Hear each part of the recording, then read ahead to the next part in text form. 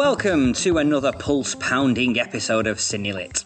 Today we are talking about the character that is known as the Dark Knight, the Capes Crusader, the world's greatest detective, the defender of Gotham, the Bat, and, to some, beloved. Dinner, we are talking Batman, and for a character that was firstly introduced in comics in 1939, and then film in 1943, there's a lot to look at. So we have confined our gaze to the years of 1989 through to the late 90s, a very pivotal time for The Dark Knight, as he was established as a top-tier cinema box office draw. Today I'm joined by film historian Darryl Buxton. How are you, Darryl?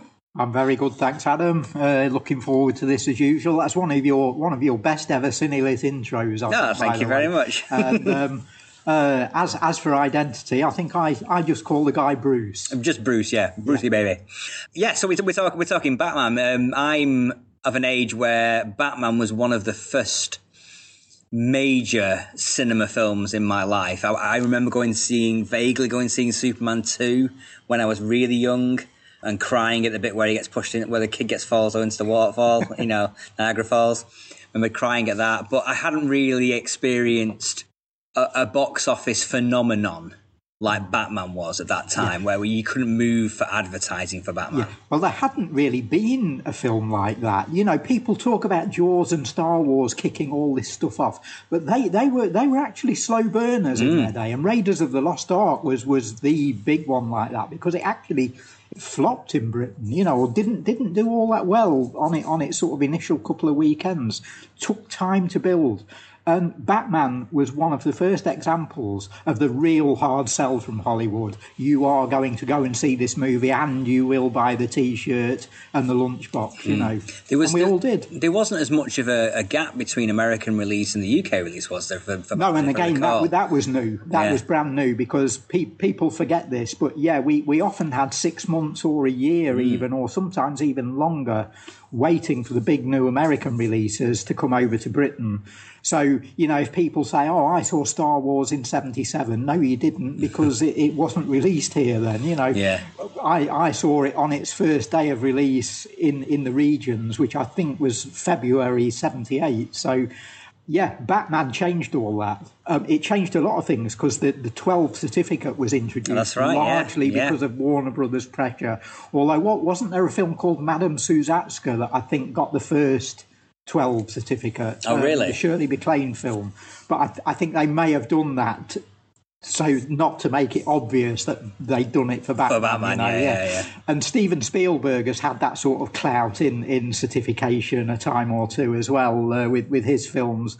More in America, I think, than globally. But you do get these really powerful filmmakers or really powerful studios at times that can say, we're going to change the rules here. You're going to dance to our tune, And they did it with the censors in America. They said, right, or in Britain rather, they said, right, you're going to have a new certificate. We want kids to come in and see this movie, but we know it's dark. We know it's potentially a 15. So there were a lot of things changed, and as you say, the release date was shifted. I don't think we got it exactly on the same weekend, but it was only about a couple of weeks later. I would have to check the dates on that, but I think it came out in America and then came out here very, very soon after. For people who sort of knew their movies and knew that we had this long wait between films, that was a novelty beyond belief. We're seeing this at the same time as the Yanks. There are going to be no spoilers or anything, because even without social media and without internet and stuff,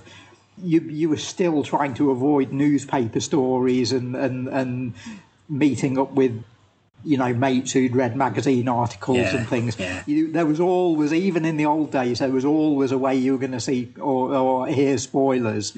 And suddenly here was this film where it didn't matter. All I remember is just being like everything in 1989 with Batman. And of course, we're coming. I mean, you're saying it was the first sort of big blockbuster that you experienced as a cinema punter. For my generation and people older than me, we'd lived through a time where superheroes weren't being touched by the movies, even after the success of Superman. It was bizarre, and we all desperately wanted, or a certain layer and level of fan that were into sort of science fiction, horror, fantasy, we all sort of looked at this and thought the studios are missing out on this source material here. Why isn't there a Batman movie? Why aren't people making Spider-Man films? They were the two big ones for me in particular, but of course other people. It is incredible other because superheroes are available. It is incredible because like comics had gone through that sort of like cycle of like in the 60s, particularly in Marvel comics, being read by students, being really a big hit on campuses across America. So you'd think you'd have your audience ready-made. You'd think a lot of that sort of like, you know, the sort of like Scorsese's, Coppolas, that group of people. You just expected them to have had a desire to particularly Spider-Man. Spider-Man seemed to be the one that really got those characters, those people, those at that age. Spider-Man seems to be the one that was really a big one for those characters. Yeah, because I think of the age of the character was similar to the age of the readers, and it was fresh and new. Yeah, and I think Spider-Man's world is actually the most realistic of all of the Marvel characters, and more so. I think the DC world tended to be slightly more realistic than Marvel, but Spider-Man, I think, nailed it and even beat DC at their own game. I think that's a character very much pitched in the real world, you know. Yeah. And with real world problems. Yeah, and like I say, it was fresh. I mean, we were introducing like 62, 63 Spider-Man, so like late 60s when the whole sort of like Summer of Love and all that kind of stuff was happening. Sure. So I was born in 62, so I sort of grew up with Spider-Man, which is why I always had a great love for the character.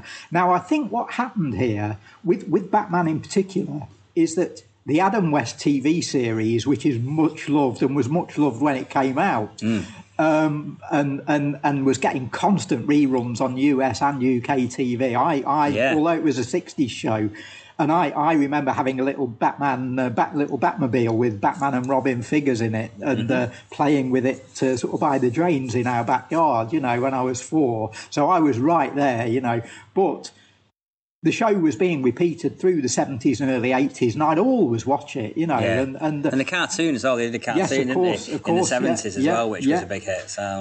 But I think that became the public face of Batman. And I think that put off the desire from both studios and I think audiences to see a Batman film. Because I think the fear was, are people going to think... There were two fears. I think it was... Are people going to think this is going to be like the Adam West TV show if we do a movie? And the second big fear was, might it be like the Adam West TV show? Well, that's the fascinating thing, because like the Batman comic, from particularly in the early 70s, had gone against that and really sort of like tried to re-establish itself with Denny O'Neil and Neil Adams, really trying to say, okay, this is not the Adam West Batman. Yeah, and I think we went through a wave of that again just before we did. Warner's greenlit this. Absolutely, and then that cycle came again in the mid-80s with Frank Miller's Year One. We've got the Dark Knight and the Arkham Asylum stuff coming through. That's right, and we had all these things that were feeding into this new Batman. But like you say, for most audiences, they're not reading Grant Morrison's Arkham Asylum. They're not reading Frank Miller's Year One. They are just purely the Dark Knight Returns. They just know Batman as that, and it's like that must have been a massively seismic impact when this Batman came on. It's Michael Keaton. It's dark. It's a 15 certificate. It's like, you know, it must have been crazy for them. And you know, it's not Austin Powers. Exactly. It's not that 60s sort of colourful cartoony thing. Although we will get onto that. I think that's one of the things that the new Batman film doesn't have the luxury of, because the Nolan films, they're much closer. It's like DVD Blu-ray, not VHS DVD. They're coming out saying, "Oh, this film's dark and it's going to be a bit like a film noir and a bit like a horror movie," and we're all going, "Well, we know." The last three were that as well. It's a tricky one. Whereas, and I think that all starts from Tim Burton, the 1989 movie. Before we get into talking about that, Adam, you've just talked about Michael Keaton. You've just mentioned Michael Keaton, and we need to also say the big thing here, and it happened with Daniel Craig and James Bond as well. I mean, as I say, 1989, there was no online stuff, no internet or anything, but there were still petitions and campaigns against Michael Keaton. I think people had got it set in their minds somehow that if there was going to be a Batman movie, they wanted Clint Eastwood. Do you think that's because of The Dark Knight Returns? I think so. That character is obviously an older character, and it was obviously based on Eastwood. Clearly based on Clint, And I think the fans the comic fans started that, because there were murmurs starting about, there's going to be, they are reviving Batman for the cinema, and the comic fans sort of said, they must adapt the Dark Knight comic, and it's got to be Clint in the part. And then when Tim Burton was appointed to it, I don't think there was a reaction against that, because nobody really knew much about who he was.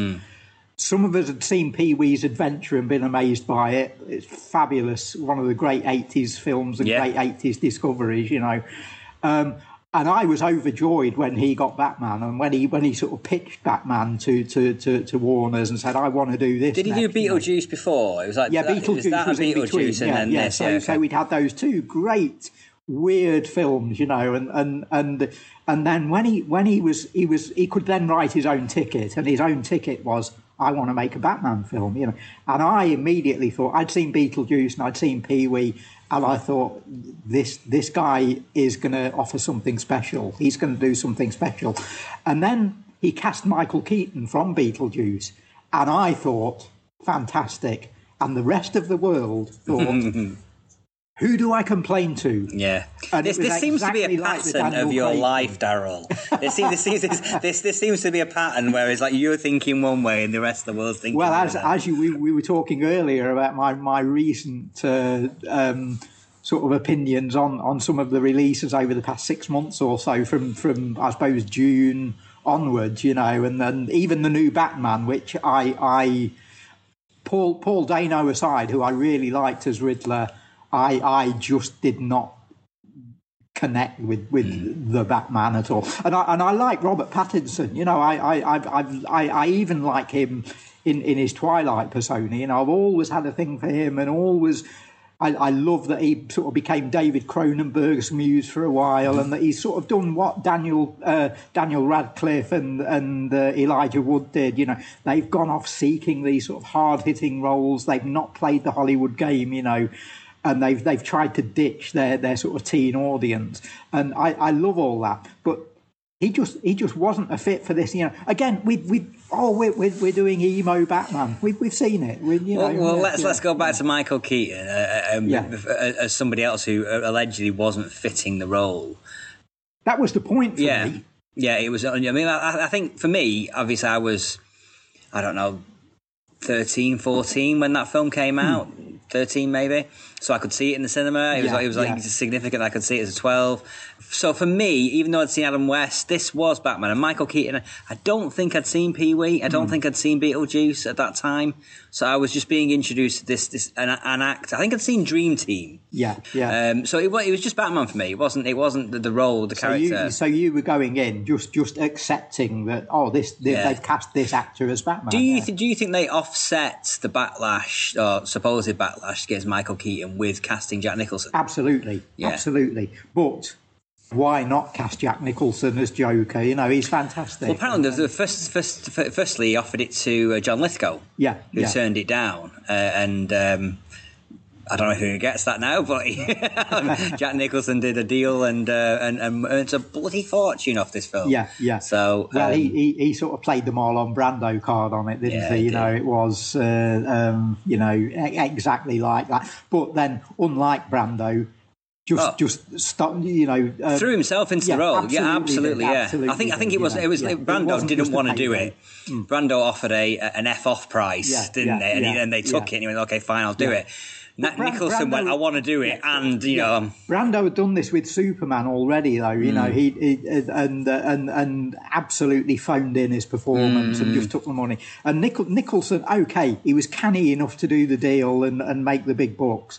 But then Jack Nicholson's never not going to give a performance, is he? No, but I think with Nicholson, I think he took a lesser fee up front, didn't he? I think that's what it was. I think that's how he made the money. Yeah, he took a back end deal on it, and it paid off in this case because it was a massive hit. I think that was no gamble, was it? This was always going to be a smash, and like we said at the outset, it wasn't necessarily just the movie, it was the hard sell, you know. Yeah. It was everything that came around it. And I think Keaton's casting was a gamble, but I think Burton and Keaton came as a package. They were already De Niro and Scorsese after one film together, you know, and it worked like that. It felt like the director and the star are sort of they're tackling this together. They're going into battle together on this. I think maybe it's like Tim Burton's taking on a budget that he's never done before. That level of budget and the comfort level of having your lead actor somebody who you know and you can direct and you know that will be on your side is a perfect thing. I think the rest of the casting fell into place after that. Although there was some back and forth. They originally cast Annette Bening as Vicky Vale, but she broke her back, something like that before in a horse riding accident, and we got Kim Basinger, who's an odd choice to replace Annette Bening. Yeah, indeed she was, and again controversial because. Until LA Confidential, she was not taken seriously as an actor at all by anyone. I mean, she made a string of films, and it was always, why have they cast this model again? Why have they cast this supermodel? That did go on for a long time, didn't it? Until LA Confidential, really. And yet, she gives a performance as Vicky Vale here. I think she fits the sort of 20s, 30s Art Deco look that Burton and his designers provide better than anybody else in the film. I'm not saying she gives the best performance in the film, although she's good, but she absolutely fits into the world of the film, I think, better than anybody. I think with her, I think she works with multiple people in the film really well. I think she's great alongside Michael Keaton. She's great alongside Robert Wall as the reporter character. Well, I want to talk about him. Duo. I'll talk about him in tandem with Kim Basinger, actually, because I think those two characters carry this film. I think Batman and Joker are played as sort of background characters in a way, in a weird sort of way. They're not the focus of the film. I think the audience representatives here are the characters played by Wall and Basinger, and they work really well, and they work really well together. And as you say, they both go off and sort of interact with Keaton and with other characters in the film. And I think that's a good, solid core for this film. Yeah, no, I agree. Underrepresented, I think, in critiques of this film. Yeah.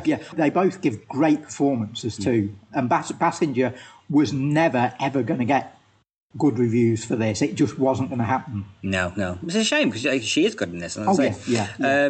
But let's move on to the duo, though. We've got Michael Keaton as Batman, and Bruce Wayne. I think the great thing about his casting is that I think he was cast as Bruce Wayne. Yes. The point of the film is that this is a Batman he's not a strong guy. He's gone through this trauma, and he's now living in this city that is terrorised by these super criminals, and he feels that, as a guy with the means to do something, he feels that he's got to do something about that, both for his sort of own inner rage and because it's the right thing to do for the community, And the way this Batman character is pitched is that, okay, he's got billions and billions of dollars. He can actually pay to turn himself into a superhero. Yeah. And that's what the film's about. Yeah. I mean, he definitely inhabits his Bruce Wayne character with an oddball quirkiness. Yeah. Well, it's often talked about in the whole Batman franchise, going way back to the original comics, But I think it's become more of a thing recently, and I think the pivotal point here is the Tim Burton movie again. And indeed, it's mentioned in the dialogue quite often. I think Vicky Vale mentions it a few times, and other characters do in the later sequels, the Burton, the Joel Schumacher ones that we're going to go on and talk about. This big thing about duality, and this big thing about how Batman is really no different to the people that he's fighting, and that's a message that is at the heart of this film as well, I think. There's a great bit where Nicholson, as the Joker, sort of tells everyone, he says, I'm staging this massive party in Gotham City, and I'm going to throw $20 million into the crowd. It's Batman doing that. Yeah. No one else is doing that. I'm the good guy. You know? And the supposed good guy is sort of creeping around in a sort of scary-looking cowl, hiding from everyone. Nobody knows who he is. Nobody knows his identity. And you know, you do get this thing, and it's something that has continued quite successfully across later Batman films, and even up to date. You know, you do get this thing about who am I rooting for here? You know, to the point where in the Christopher Nolan films, when I was watching the Tom Hardy as Bane in the Christopher Nolan film, I thought 3/4 of the way through that, I thought, I don't like the billionaire. I like this guy. Yeah. And I don't always think you're supposed to think that. Well, no, I think that's always a problem with that character, because he is a billionaire. It's hard to identify with a billionaire, and I think because he's not got our interests at heart. Exactly, and some writers tackle that by ignoring Bruce Wayne. Yeah. And I think that definitely happens in the subsequent Batman movies. It's much, particularly in the Christopher Nolan ones. I don't get the sense that Bruce Wayne's a real character in the Nolan films. He is a veneer for Batman. Yeah. And I think... And it should be the other way around. It should be the other way around, but or it should be they're both the same. Equal. Yeah. And I think in this first Batman film, I'm maybe the second one as well, they get Bruce Wayne right. He's actual real character. He's not a mask that Batman puts on to hide from the public or anything like that. He's a real character in his own right as well, doing good in his own world. Sure. He is, although he's a billionaire, Burton portrays him and Keaton portrays him as a philanthropist. Exactly, which isn't always done. No, and that's the trick they do miss, because that's the humanising element of making Batman the person you're rooting for. He is what Elon Musk wants to be and what Richard Branson wants to be, and they never will, you know. Yeah, because they're psychopaths and Batman's not. He gets that. They are the supervillains, you know, But one of the key things that they do with Keaton is to line him up alongside Cine-Lit favourite Michael Gough. Yes, Michael Gough. The greatest Alfred that you'll ever see. You can talk about Alan Napier, you can talk about Michael Caine, but, you know, you're never going to tell me that Michael Gough isn't the greatest. No, he's the man. Absolutely, absolutely, He inhabits everything, and particularly the dry wit. And he's so good that he's the one person who carries on throughout this early Warner's franchise. You know, Batman's come and go, but Michael Gough's Alfred is always there. The key to the film. So it was a big hit. It was a ridiculously big hit. And it went all around the world, and a sequel was inevitable. And then a couple of years later, we got Batman Returns in 1992. Now, this is a movie. Before we move on to Batman Returns, Adam, I promised I was going to ask you about this. We've not talked about the Prince music in Batman. Sorry, did Prince do the music for this? I didn't realise that. Yeah, yes, the soundtrack. Now we're talking here. Listeners may or may not be aware. We're talking to Prince's #1 UK fan. Well, I'm not taking that crown. Well, but you're the only person I know who buys all of these new sort of 20-disc box sets. I am the biggest Prince fan in the room. Yeah. So Prince's music for Batman has got a bit of a weird history. And where does it sit in Prince's career? Well, it's kind of an interesting, because they call it arrogantly so, they call it the genius period of Prince's reign. And they say it runs from the start of his career, maybe like second, third album, Dirty Mind, 1980, through to 1989's 1989's Batman, or maybe Love Sexy, the album before it. Yeah. And then after that, it starts. They recognise that it starts to get a bit hit and miss.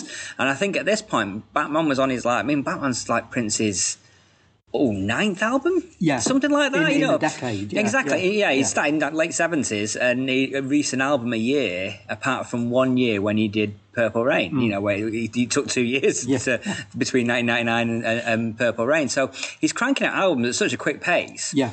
And he's recording, I don't know of any other artist that recorded as much as Prince did. Yeah. And of course, at this point, he's done soundtrack albums to his own films. Yeah. Which have had this weird situation where the films have had terrible reviews and the soundtracks have been like album of the year. Oh yeah, Parade is a perfect example of that. Under the Cherry Moon was a massive flop, but the music from that film he had a number one single in America with Kiss. It was a stellar album. Yeah, yeah. And people sort of didn't want to admit that, it's the soundtrack to a movie. Yeah, it's like, there's this great Prince album and there's all sort of this thing over there that we don't talk about. Yeah. No, Parade definitely was. It was called Parade, for instance, rather than the soundtrack for the film.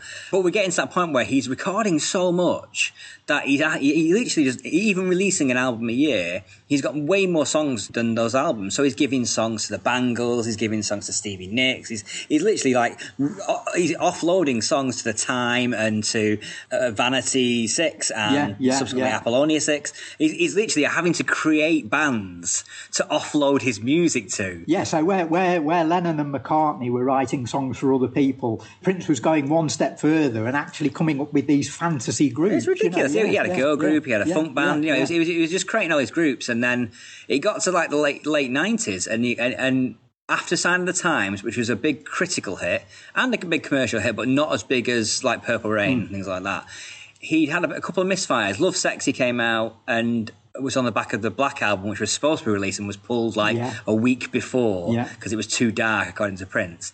And they released Love Sexy. So he was in need of a hit, really. And Batman... This came along at the right time. Prince is a big Batman fan. So he dragged through the net of his archive of his music and pulled out a handful of songs that could fit and wrote some songs for the soundtrack.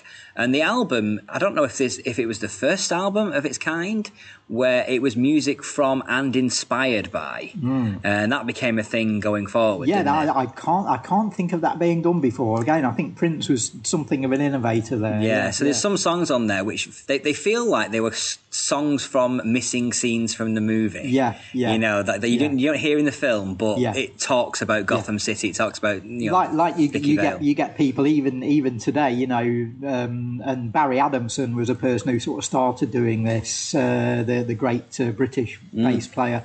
Always said, I make albums that are like soundtracks for imaginary films. And Prince was sort of half doing that, even though the film was real. It was like, let's write a song for scenes that don't exist. Well, I think Prince's nature was just like Tim Burton said, we're going to get Prince to do the album. And the original plan for the album was to have a double album, a double-sided album. So each side, one side was Joker, one side was Batman. Right. One side was Prince. There's that duality again. Prince, but that's it. Prince playing the Joker and singing the Joker songs. Wow. And Michael Jackson singing all the Batman songs.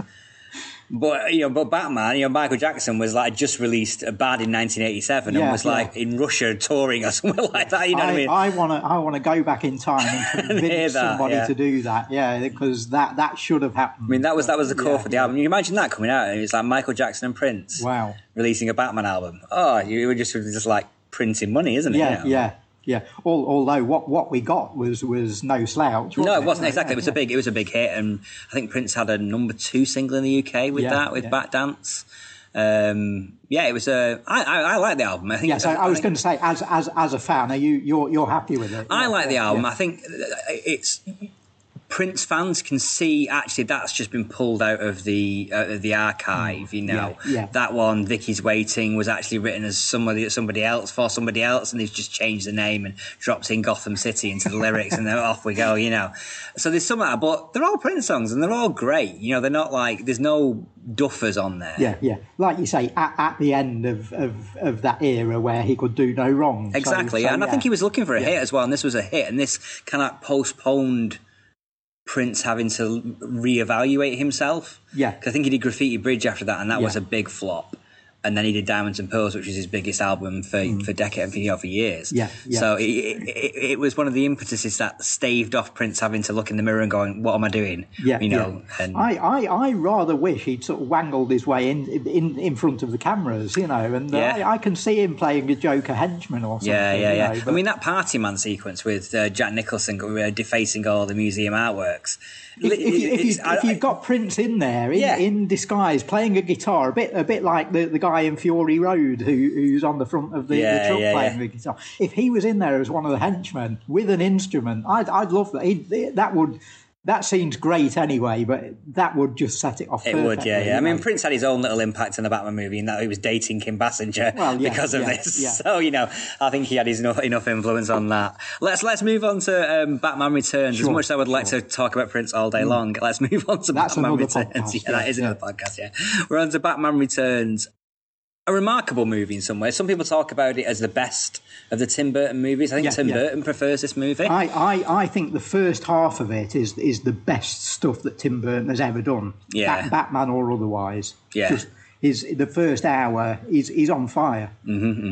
I think it does set a precedent in this movie of having double villains. Which is not always a good precedent to set. That traces back to the 1966 TV show's movie version. That's right. Where it was Batman versus all of the key villains. Yeah, some days you just can't get rid of a bomb, can you? Yeah, absolutely. No, it definitely has that. We're going to team these people up. Yeah, which we're seeing in the brand new film. We are. Yeah. Right now. We also saw in Batman Forever and Batman and Robin, which is less successful, possibly. But we get, I think possibly because they're all on top of their game in this. I mean, Michelle Pfeiffer, I don't think Michelle Pfeiffer has had a better role up to that point. Whether she had one after, I don't even know whether she had one after that. This is the only film I've ever seen her in where she's acting. Yeah. She's having to stretch and give a performance in what amounts to a comic book movie. Yeah. But it isn't a comic book movie. It's so much more than that. And I think when she signed up for this, I don't think she expected that she was going to have to do some of the things that she ended up doing and go to the places where that character goes. Yeah, no, she's great in it. Yeah, I mean, surprisingly so. I mean, I was a fan, but not like... I was a teenage boy at that point, so it wasn't like I wasn't a fan because of her acting talents at that point. But she's incredible, really. Yeah, and it's remarkable that they didn't do the spin-off movie. I think she steals the film. Yeah, which is a tough job when you're up against Keaton on top form and Christopher Walken and Danny DeVito. Yeah.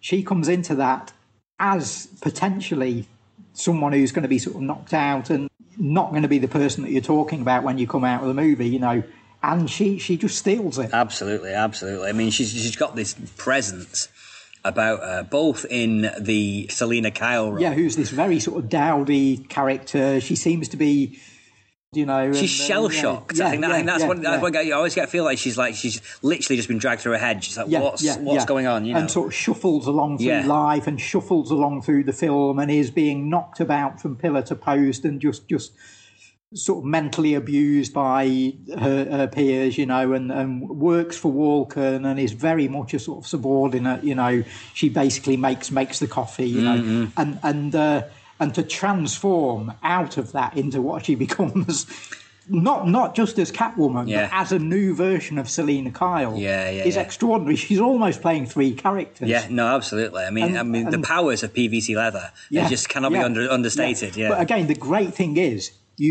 she's sort of the pound shop Bruce Wayne, because she does what Bruce Wayne does. She makes all of her own costumes and all of her own weapons out of what's around in her flat. The difference being she's not a billionaire. Yeah. And but she's very much like Bruce Wayne in that she turns herself into a superhero. Yeah, absolutely. Yeah, I'd say she steals it. We also get Penguin for the first time since the 60s of Burgess Meredith's character. Yeah, and the great thing they do with Danny DeVito is they allow him to reinvent Penguin, which has happened again in the new film.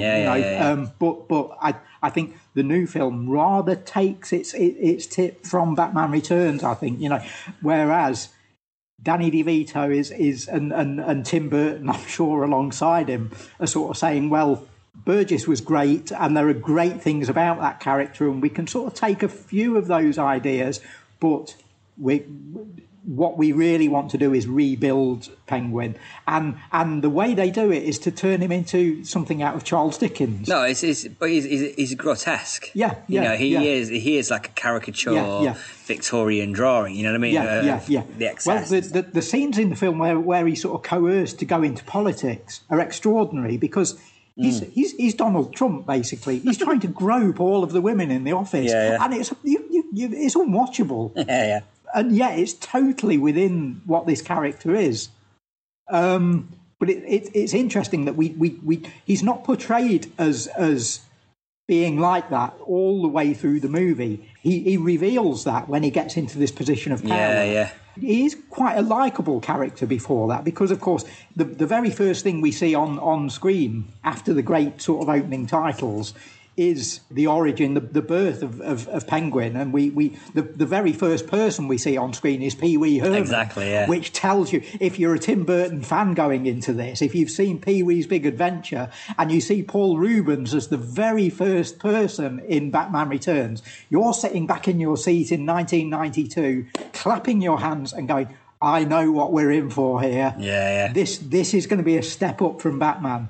This is going to be Tim Burton making the Batman film that he really, really wants to make, and he's got all his mates in it. Yeah. Absolutely. I mean, obviously they set the tone and said that Spider-Man films kind of followed with their villains. The sort of like tragic villain sort of thing who's got a backstory that is equal to Batman's in this case. But then, as I say, what I think the villains, what happens to the villains here is we get genuine. Not character development, because I think it's already there within the characters, but there are things revealed to us during the course of the film that are unexpected. Yeah. We get reasons for their behaviour, I guess. Yeah. And as I say, the key one for Penguin being this, he's abusive towards women. He's just got no respect for anyone. And the sort of females working in his office least of all, he just thinks he can sort of treat them how he likes. Yeah. And then set against that, you've got Selina Kyle, who's sort of emerged out of that world and turned herself into Catwoman. Yeah. And turned herself into a new version of what she is as well.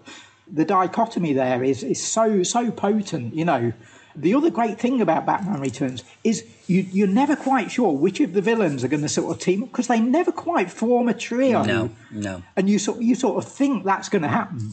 And Burton pulls that rug out from under you time and time again. Occasionally they team up. Sometimes Batman even teams up with one of them.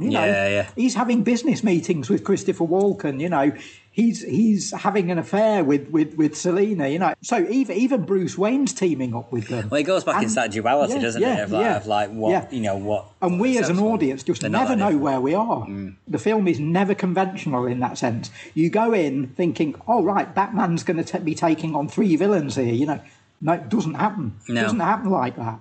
No, you have. I mean, Selina Kyle's character is a villain, but she's her main villain is she's after Christopher Walken's character, getting payback on him. So she's kind of like to the side in some ways. I think this movie, I think it's great. It's beautifully. I mean, we haven't talked about the set design yet. No, for the first movie or the second movie, but well, here we go on Batman Returns. That sort of modern cliche we can say about that. It's a Christmas film. Oh, it is a Christmas film. We talked about it briefly on our alternative Christmas movies, didn't we? But I just think Anton Furst's design of these first two, creation of Gotham City as a real world, but also a fake world. It doesn't feel like a real world, but it's got those industrial elements to it. And it goes across the decades, because I mentioned Art Deco, and I mentioned this very 20s, 30s feel to it. And I think the first Burton Batman has got elements of the Gothic to it. It would sit right alongside those great classics from the 1920s, ranging from the Lon Chaney films, Hunchback of Notre Dame and Phantom of the Opera. But I'd throw Metropolis in there as well. It's definitely got steel and industry as part of its design. So he sort of mixes all of that. I mean, Metropolis does that great thing in 1926. You've got this sort of Gothic horror element to the design of the city with ultra-futurism, and Anton Furst does the same thing here, but he does it in his own style, and he does it in a way that really, really fits into the Tim Burton world. He does it in a way where you think this city exists in the same universe that Pee Wee Herman exists in. That's right. He could go there for a visit one day, Yeah, exactly. I mean, the first film was very much like that Metropolis blend. We get a different designer on the second one. We get Bo Welsh, who's worked with Burton before, and he does lean more into Burton's specific interest, doesn't it, with the gothicness and stuff like that. Yeah. It does look much more like a Tim Burton film that we know now what a Tim Burton film is. Batman Returns definitely feels that way. Yeah.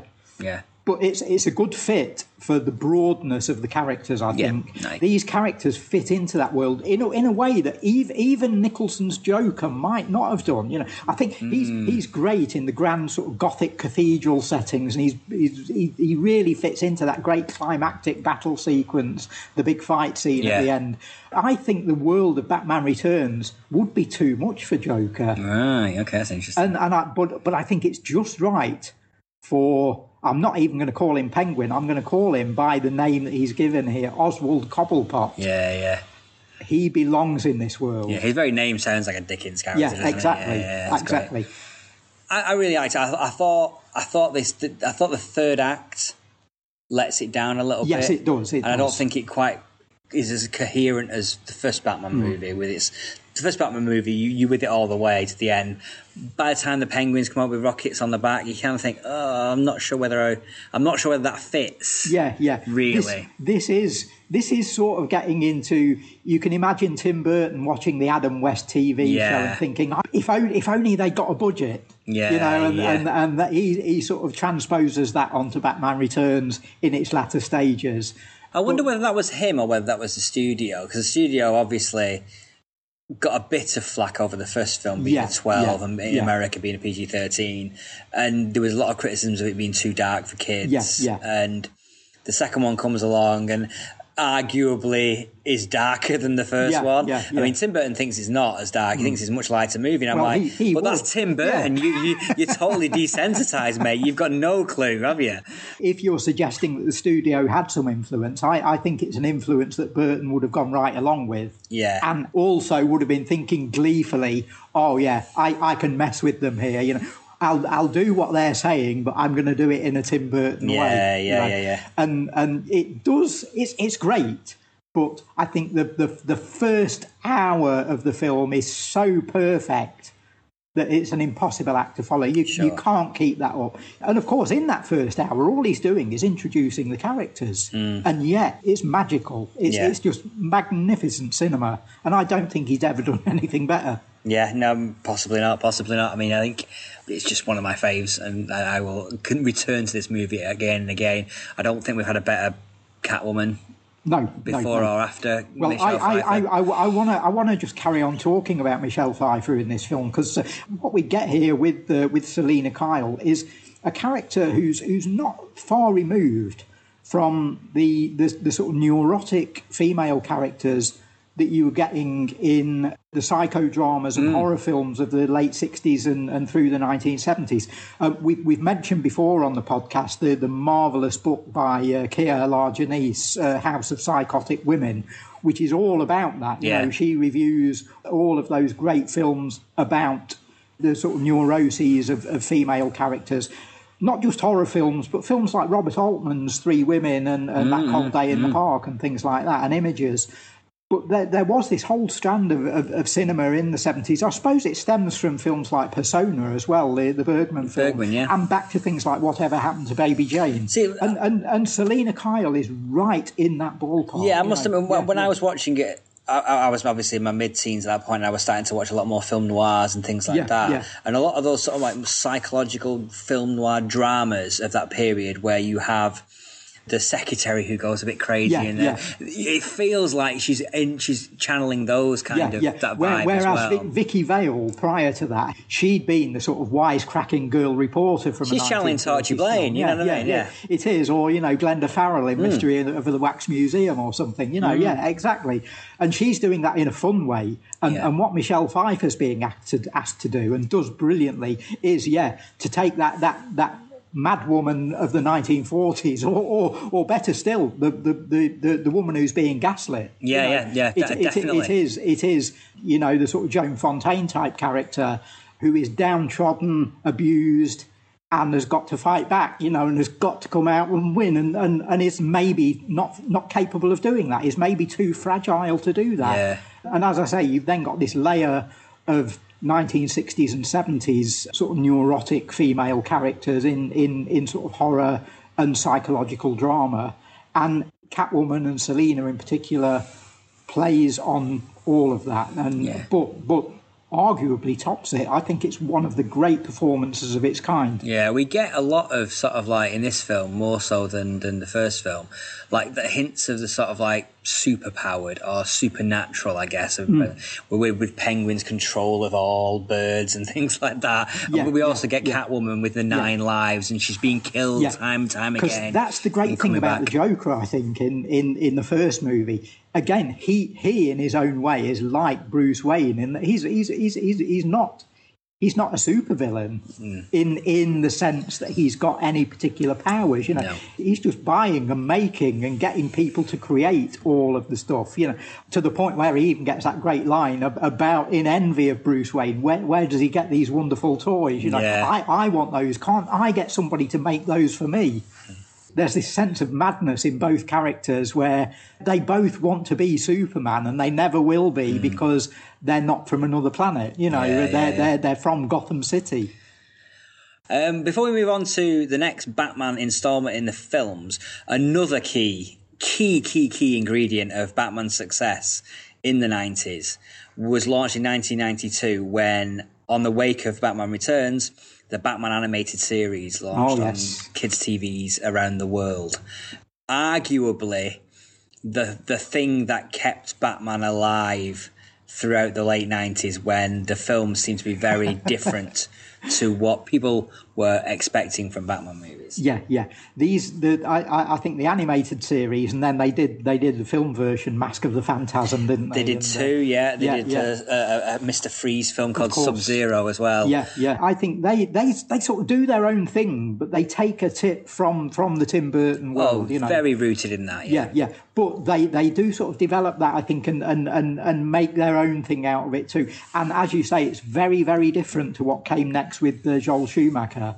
I'm not as versed in the animated series as you, Adam. So I know the first film, Mask of the Phantasm, very well, and we'll talk a little bit about that. But I've just recently repurchased the Batman animated series on Blu-ray, and I've just completed a rewatch of all of them again. So I'm very versed at the moment in it. So compare them then to what we've seen from Tim Burton. Arguably, this is my favourite iteration of Batman on screen. It is these animated shows.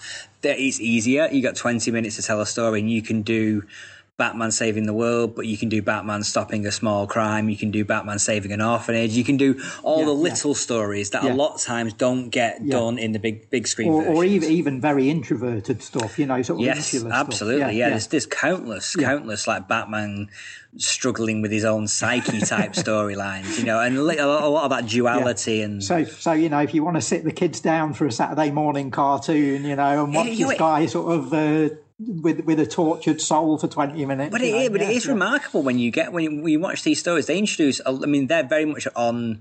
They introduce a lot of the key villains from Batman's are introduced for the first time on screen here.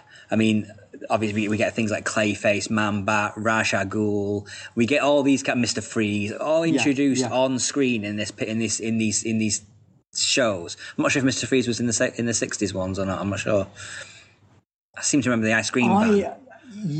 I think there was a similar character. I'm not sure if they actually called him Mr. Freeze or not. We could be wrong on that. But they definitely introduced some of those characters. Man-Bat and Ra's al Ghul were introduced in the comics in the 70s, so this is the first time they've been on screen.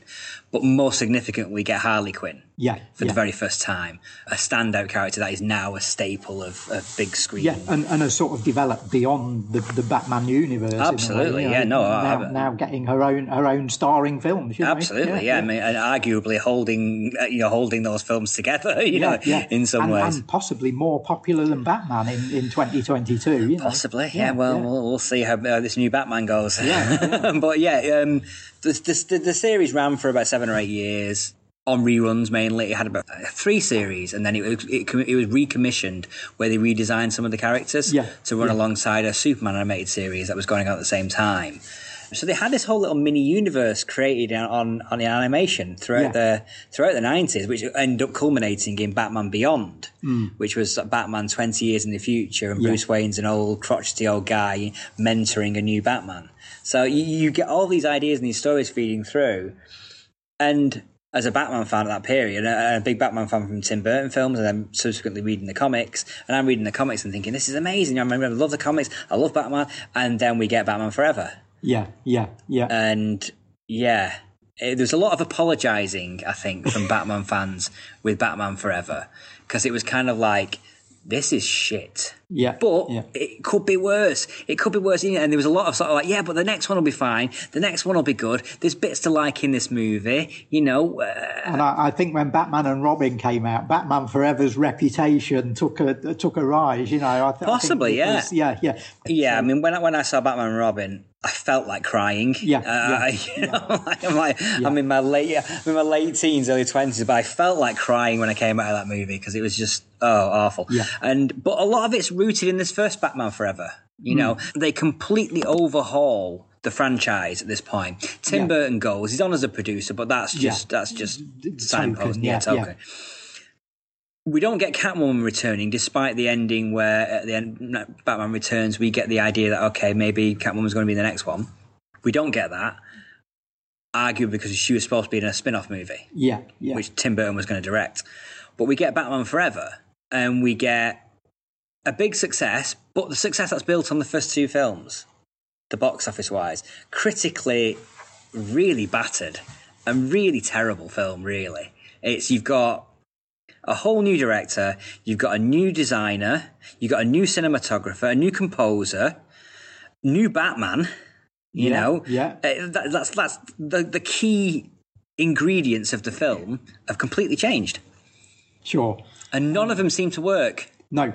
You know, the one sort of core thing we've got that does continue, Michael as we said, is Michael Gough, who just comes on and plays Alfred effortlessly, as though nothing's changed. You know, and he's an absolute rock in this film. It's interesting. I'm rewatching the film in preparation for our chat today. I noticed that when they introduced Val Kilmer in the movie, his very first appearance is shot in such a way to try and really, really make you think you're looking at Michael Keaton. Oh, really? I got that impression. Yeah. See what you think. You know, rewatch the film if you're listening to this. He hasn't got the chin for it. I mean, he hasn't got the chin for Batman. I don't quite know why Val Kilmer was cast. No, possibly because Val Kilmer may well have sort of pitched for the role. I can imagine him sort of telling his agent, you know, I'm Batman in the next movie, make it happen, you know. Well, then why does he give such a lacklustre performance? Well, because again, he's Val Kilmer. He's Val. Turn up, you know. If the shoot starts on Monday, I turn up on Friday. Val Kilmer, you know. It definitely it's not firing on all cylinders at all. This movie, I don't think. But it's a significant shift as well. Yeah, they introduce colour. To the palette, you know, Tim Burton's two films are not colour. They're black films, and white. We get some colour with the Joker and things like that. Pretend colour, and again, that's way ahead of its time because everyone's doing that now. Oh, of course, right up to the new Batman film. But every film you see in a certain vein, in terms of action movies, dramas, thrillers, everyone's going for that black and white sort of palette, and cinema audiences don't realise it's happening. They're in there thinking, because they complain if you put an actual black and white film up in front of them. Yeah. So what we get here, I think, right from the opening fight scene is very, very telling because it's Joel Schumacher making basically an Adam West Batman fight scene. It's back to 1966. But it is like he's come in to this movie franchise and gone, Joel, I want you to do a Batman movie. And he's going, oh, fantastic, I will do a Batman movie. Yeah, Bruce Wayne, Adam West, yes, that kind of thing. It's like, no, we've just had these two massive selling movies that have literally sold tickets all around the world. While being revolutionary. Exactly. Is. And you're suddenly jumping back to Holy Rusty Metal Batman. You're jumping back to the originals. What's going on? There are positives to the film. Are there? I think in retrospect there are. You know, when you saw what came next. Yeah. I'd like to sort of big up the Batman Forever and say there are good things about it, and I think I like Jim Carrey in it. I think the biggest problem with this is that and if you can contrast it to Batman Returns and the way that they handle the multiple villains in that, they've all got different agendas in the second film. Yeah. Yeah. Right, and that's why they never properly team up, because they've all got different agendas, and they are allowed to shine in their own little plots. And those differences and the overlap of those differences is what the film's about. Exactly. You know, and it really makes it for a good solid drama. That's right, and you also get contrasts. Yeah. You get Penguin, grotesque, nasty, horrible, fish-eating, manky guy, and you get sensual, lithe Catwoman, who's doing the very contrasting, you know. And Max Schreck as a sort of suave businessman. Exactly. You know, come gangster. And then you get in this one, you get Jim Carrey and Tommy Lee Jones trying to out-crazy each other. And they're cartoons. And they're playing the same character, practically. Yeah. You know, and it just doesn't work for me at all. Yeah. I like the individual performances, but as you say, I think where it falls down is in the mixture. Yeah. I can watch Batman Forever and appreciate what Carey and what Tommy Lee Jones are doing, looking at their individual acting performances. In the mix of the film, it doesn't work. Yeah, I mean, I think all the characters are one-note characters in this one. I mean, there's no depth to any of the characters. Yeah. Particularly like Nicole Kidman's character. She's supposed to be a frigging psychologist, and she's walking around acting like a horny teenager. Yeah. It's like everything's a frigging innuendo with her. Everything's about sex. It's like what? This is just again. So I'm sure that comes from Schumacher and the script. Of course it does. Yeah, absolutely. She's only playing what she's been told to play. Well, of course, you can't blame her for that. But it's like, well, I can blame her because it's on screen. Yeah.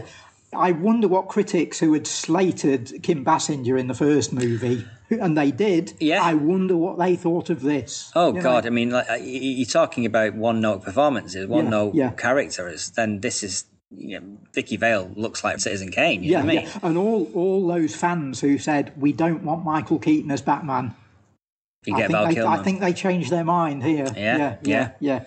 One thing we do get from Jim Carrey is that we get a very, very blatant knocking the audience on the head for those who haven't realised it. I think there's a very strong sense of, I'm like Batman, this whole duality thing again that we've talked about. Yeah.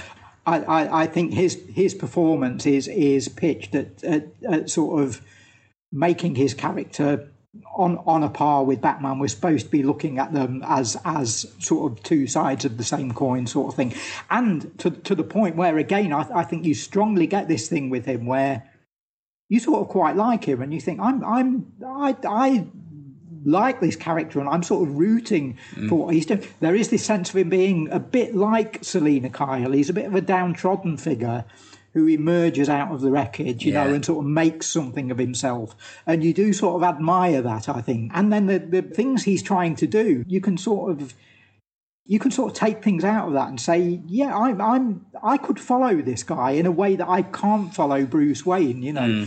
But it's done in such a broad way that it really is playing to the lowest common denominator. No, I mean, we get Harvey Dent, we get Two-Face. Yeah. But we were introduced to Two-Face straight away as Two-Face. We get no sort of development at all. No, we get all told in flashback, and he's already on 10 when the movie starts. Yeah. There's nowhere for him to go. Which this character should not be. No. You know, and Tim Burton would never have done. Well, that's an interesting thing, because going back to the cartoons, because the idea that Harvey Dent was already damaged prior to the acid going on his face and turning him into Two-Face is really developed in that cartoon. Yeah. That he had issues with that, and he was always Two-Face. We just get the physical representation of that after the acid comes on. Yeah. That was developed in the cartoon, very much so. And then the film just throws that away. He's a kooky, crazy guy. You know, he's just so... And if you're casting someone as a kooky, crazy guy, Tommy Lee Jones... Yeah. I don't know what's going on with the casting for that. I mean, I like Tommy Lee Jones. I might swap him and Kilmer, you know. Yeah, possibly. Yeah, he would play definitely an aging Batman sort of character. But it just felt like, why would you put those two characters together? Because Jim Carrey, even at that point, he was the kookiest, crazy. He was Daffy Duck. Yeah. In human form. He was like a Tex Avery cartoon sort of thing. And then you're putting him against Two-Face and you're casting that character as a crazy, psychotic, kind of kooky guy. Yeah. It just doesn't work. Yeah. And there's so much potential in Two-Face to do. They could have done that character in the way that Tim Burton did Catwoman. Yeah. Do it as a much darker, sort of damaged character emerging. Oh, absolutely. From, Two-Face is the perfect foil for Batman. Yeah. Because he is the physical representation of the duality that is Batman's life. You know? One thing you can see in Batman Forever is you can see a great Tim Burton movie in there. I think, imagine Burton handling that material. I think it would have been very different, even with the same cast. Yeah. I think he, maybe with Michael Keaton as Batman, I think he'd have really made something out of that, you know, and a real lost opportunity. We've not even mentioned Robin yet. No, we haven't. Yeah. Well, I mean, what can you say? I mean, it's like not a lot. It's not. You've already mentioned the Holy Rusted Metal line, which is just desperate. It's just awful, Daryl. It's so awful. Yeah. But when Chris O'Donnell, again, the casting. Chris O'Donnell is fine for most roles. Yeah. But playing a sort of like damaged kid who's just lost his parents in a horrific gangland slaying, he ain't got the chops to deal with. To be fair to him, the script hasn't got the chops. The direction hasn't got the chops to handle that storyline. And that, as a third storyline in this movie, alongside the Riddler and the Two-Face storylines, not to mention the Nicole Kidman's Chase Madison character, it just feels like, and then his parents dies, I'll look after him, and then you can become Robin. It's like it just feels like if you're going to do Robin, do it properly. Yeah. Well, let's talk a bit about the history of Robin on film and TV, because he's very rarely used. Even he's often ditched as a character, and possibly for good reason. I think he's almost like an embarrassment to the film series. Of whenever they put Batman on film, Again, I'm going to wax lyrical about the animated series, but they handle Robin brilliantly. Yeah. They pitch him older. They come in. He's at college. Yeah. And he's being Robin at college. He's at college, so he's practically an adult, and you have much more of that kind of peer to Batman kind of. He's still a mentor and mentee, but there's much more. They're a team. He's not like a kid running around snot nose going, "Oh, I want to do this." He's much more. There's less of a father-son kind of relationship there, which works better, I think, in the animated series. And because that's always the problem, I think. Because if you've got that sort of paternal relationship going on, you don't need Alfred. You don't need Alfred, and also... And Batman without Alfred isn't Batman. No, but also, if you've got Bruce Wayne supposedly being a father to a character and he's going out every night as Batman, that's terrible parenting. Yeah. You get, there's no way getting around that. And a problem for a scriptwriter. Exactly, and it's problem for an audience is to suspend your disbelief that if you're the father of a 13, 14-year-old kid and you're dragging him out fighting crime with prostitutes and heroin dealers and petty thieves and then master criminals and psychotics. I think that's the amazing thing about the two Tim Burton films is that the world they're set in becomes a believable one for the audience to accept this unbelievable character in, and we buy a lot of what he does because of the crazy background setting, and it's the two go together. Batman belongs in this world, but the Schumacher thing, it is just Adam West's world, and only Adam West belongs in it. And it's so one note as well. There's just no depth to this movie at all, and the color palette. I don't know if they're trying to do both. They're trying to be a colourful, bright, poppy Batman, because you can do an Adam West style cartoon, film or cartoon or adaptation of Batman in the modern day. We've had a cartoon series called Batman Brave and the Bold, which did that very thing and managed to get that balance right. But either they haven't got the talent or the script or whatever to do that, or there wasn't that willingness to go too far away from what Tim Burton had established. So you get this weird, murky film that's got bright and colourful, but also like dark and murky. And they just don't know what to do they? No. We've seen in the Austin Powers franchise that although that's fairly old now, but relatively modern cinema audiences, certain audiences of this era would accept that colourful 1960s. Well, the Shazam film from a few years ago is a good example of how to do that for modern audiences. Sure. It is wholesome and family orientated, but it's still enjoyable and you can follow it. Well, arguably the best DC character movie. It's certainly up there, definitely. Yeah. But so we get. Let's move on to Batman and Robin. Even though I think a lot of the criticisms are going to be fairly similar. I think now, speaking as a Batman fan at this point in 1997 when this movie came out, we've got Robin. We're getting Poison Ivy, again, another character that had been really established on the animated series, usually alongside Harley Quinn in a lot of stories. They started to become a bit of a pair. Yeah. You get Mr. Freeze, who, again, in the comics have been developed as a really interesting, deep character who's trying to save his wife and has he can't feel emotion and he's lost his soul to try and save his wife, and you get this whole thing. And you think, who can we get to play this deep, soulful character that will touch, bring a tear to the audience's eyes, whilst also still wishing Batman to defeat him? Arnold Schwarzenegger. Again, I don't think Joel Schumacher's casting is on point in this thing at all. No. I mean, and again, we switch Batman too. We get George Clooney, and as we've mentioned before on the podcast a few times, Clooney of this era wasn't the George Clooney as you know and love him today. He was in that Kim Basinger sort of position. Yeah, he'd come from a background, in his case, TV, that movie critics just did not accept. At this point, in the mid-90s. Well, he'd done From Dusk Till Dawn, hadn't he, at this point? Yeah. He's got the chin for Batman. Yes, he has. He's got the chin. Having said that, they then give him a mask which is even more ill-fitting than Michael Keaton's, Yeah.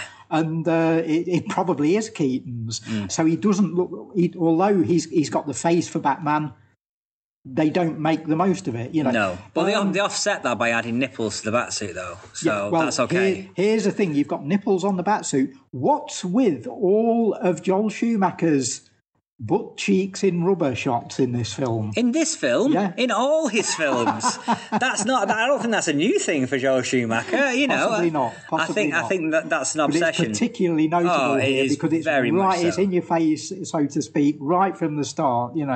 Yeah, it is like a sort of signature thing in the first few minutes of the film, and we get so many shots of people's arses in rubber, And, awful. But Clooney's coming into this. He's done From Dusk Till Dawn, which is made his reputation with a cult audience, I think, but he's still not being accepted by mainstream critics and possibly by the studios, But he's a big enough name from TV for Warner Brothers to cast him here and chance him as Batman. It's interesting that they recast so quickly after Val Kilmer, because I don't think it was necessarily... I mean, Val Kilmer, the argument is saying that he couldn't do it because of scheduling difficulties because of the same, but that's studio bullshit in the sense of we didn't want to work with Val Kilmer again, so we were moving on. With Kilmer, you just never know what's going on. Yeah. I honestly don't know why he didn't do it, but I can imagine why. There would have been some problem or other, and it feels like the studio just think, well, we recast it once, and it was and Batman Forever took a lot of money, and the audience has bought it, and they bought it. Let's do that again, which we didn't. But... We didn't. Well, I think that's one of the things. That's one of the things that I don't think there's an example of a studio taking a popular franchise and almost self-destructing it. From what it began as. In the same way, other franchises peter out, but in this one, this felt like it wasn't petering out. The demand for more Batman movie was that you could have carried on making Batman movies for years, really, and they have. But I mean, in this particular world, sequels to these series, you could have gone on forever, really. The demand was there, but they seem to just go, boom, let's plunge and sabotage their own production. Now, imagine being Michael Gough and coming onto the set of Batman and Robin, or indeed receiving your script of Batman and Robin, And he performs heroics in this film just by keeping it on an even keel, you know. Well, not having a wry, a sardonic tone to his voice, I think is one of the things, because you would be so tempted just to throw in a little bit of sarcasm into your voice. Yeah, and we've been mentioning the Chris O'Donnell Holy Rusted Metal line a couple of times. Oh yeah, Goff gets a just as bad, whatever the opposite of a zinger is. He gets to say the line, "I'll cancel the pizzas" at one point in this film. And Michael Goff manages to turn that into, he makes it Shakespearean. And he makes it what Alfred would say, you know, but my God, when he got the script and saw lines like that in it, you can imagine, can't you? I must admit, I remembered the name of the screenwriter. That's how much I absolutely... For all the wrong reasons. Fucking hated this movie so much. I remembered Akiva Goldsman's name for years afterwards. And even when he was getting nominated for Oscars, I'm like, yeah, you're getting nominated for Oscars, but you also wrote Batman and Robin, so you die now. Yeah, I've even written down on my notes my own improvement to a part of the script. There's a point where Robin, they're being attacked by Mr. Freeze's henchmen, and Robin shouts out, "It's the hockey team from hell." And I thought, Robin, you've got to say, "Holy puck." Oh God, yeah. You know, mine's not very good, but it's better than what's in the script. But Daryl, like a 5-year-old could improve this screenplay. You know, I'm not denigrating your writing skills now, but a 5-year-old. I'm sure. I mean, the low point. I mean, Schwarzenegger just gets his entire role is freeze puns. The worst of which, because it doesn't actually make any sense, either in context or out of it, is when towards the end of the film he says, "Let's kick some ice." Yeah.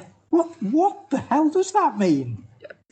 I don't know. He's going kicking ice blocks. I don't know. Like Rocky training montage. You know, who knows? Yeah. Awful. Yeah, it just within the film or outside. I mean, as a take on Let's Kick Ash, you know, it's ridiculous. Within what's happening in the scene, it doesn't even make any sense. And Schwarzenegger's there with his sort of gap-toothed Terry Thomas grin, you know, which we see quite often in massive close-up in the film. And as you say, it's all wrong for what Mr. Freeze, the character, has become in other platforms. Well, that's it. I mean, this movie's full of that, though. I mean, this movie is like you're a Batman fan in 1997, you've got all the animated series stuff, you've got Batman storylines running throughout the 90s. Some of the biggest storylines in Batman comics history. We have Batman having his back broken, right? And relinquishing the mantle of the Bat to somebody else, right?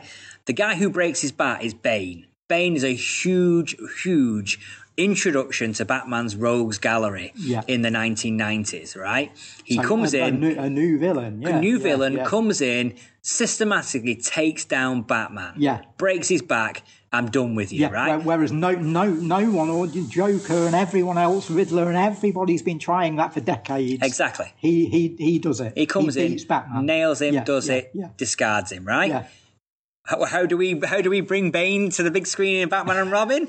He's an experiment done by Poison Ivy, and he's a lumbering oaf, glorified henchman. Yeah. Oh my God! You know, I was literally furious watching this movie. Yeah, there's one point where Poison Ivy has created, you know, all these killer plants and things, and we sort of focus on one of them, and this film's being made like 10, 11, 12 years after the Frank Oz remake of Little Shop of Horrors. And the effects here are not as good as what was in Little Shop of Horrors in the mid-80s.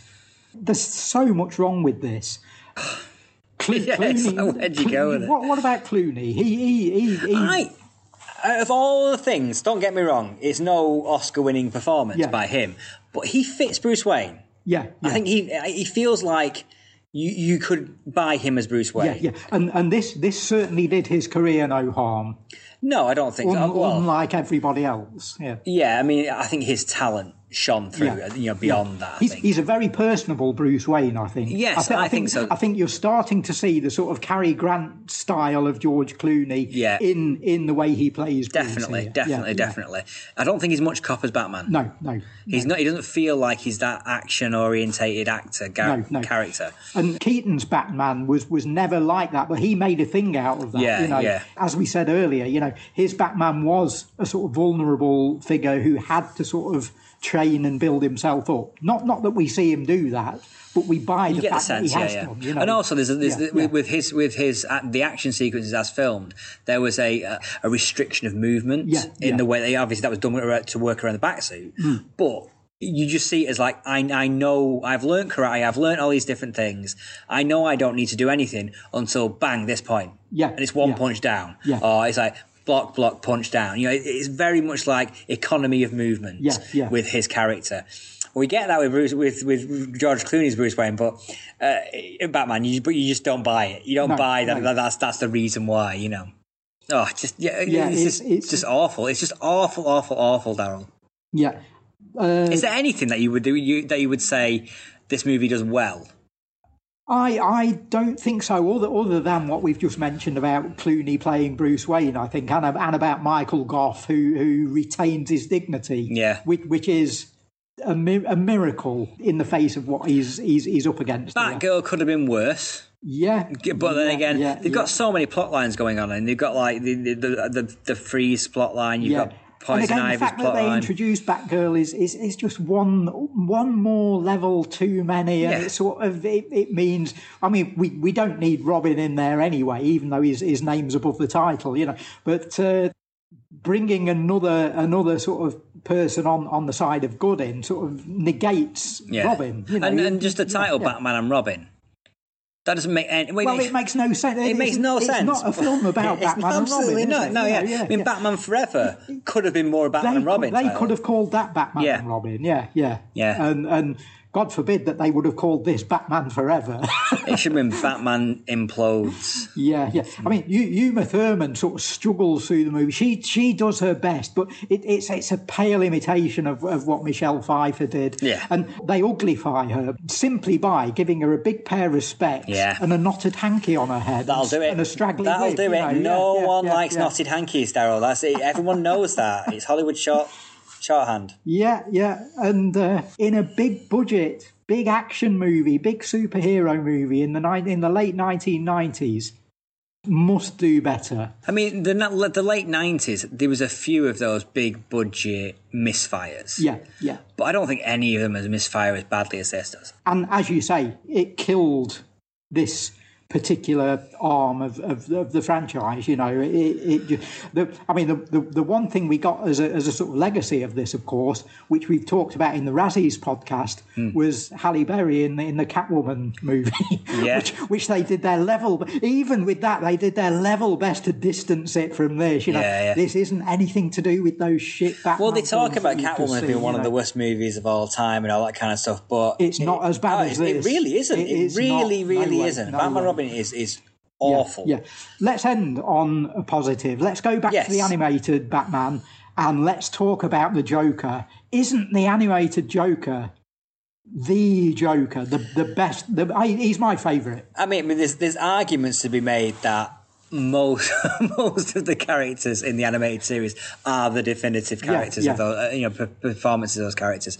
Kevin Conroy's Batman is brilliant in that he has that tonal shift between what Bruce Wayne talks and how Batman talks. Sure, and that's always difficult to do in the live action films because we're seeing the actor, we're seeing George Clooney, and we think if he does a different voice or a different inflection, we're just going to sort of laugh at that, Even Keaton struggles with that when he's trying to do the sort of broody, low tones of the voice for Batman. I think how Kevin Conroy gets around it is he bases the character's voice low anyway. Yeah. And then brings a lightness to Bruce Wayne, but it's still deep and it's still gravelly and all that kind of stuff. But there's just much more like carefreeness about it, which you don't get on the Batman one stuff.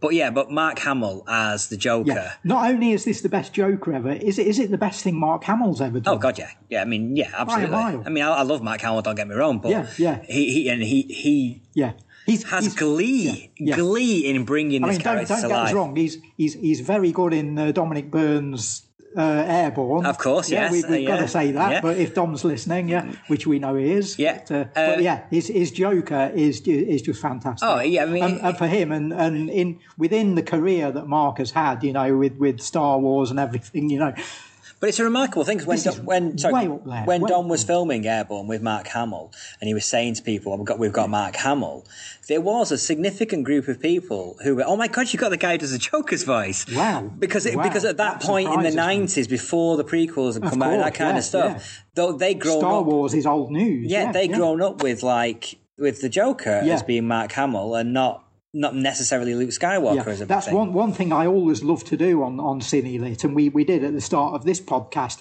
is pitch the films we're talking about in context, and that's a great example of it, where even Star Wars wasn't a thing at one point in cinema history. Yeah, no, absolutely. Yeah. It was forgotten. It definitely dipping down, wasn't it? I mean, Hamill is just sensational. Oh, he has so much fun. He has so much fun playing that character, and he gets given some great scripts. I mean, one of the early cartoons, the Joker intro, it's just a brilliant concept.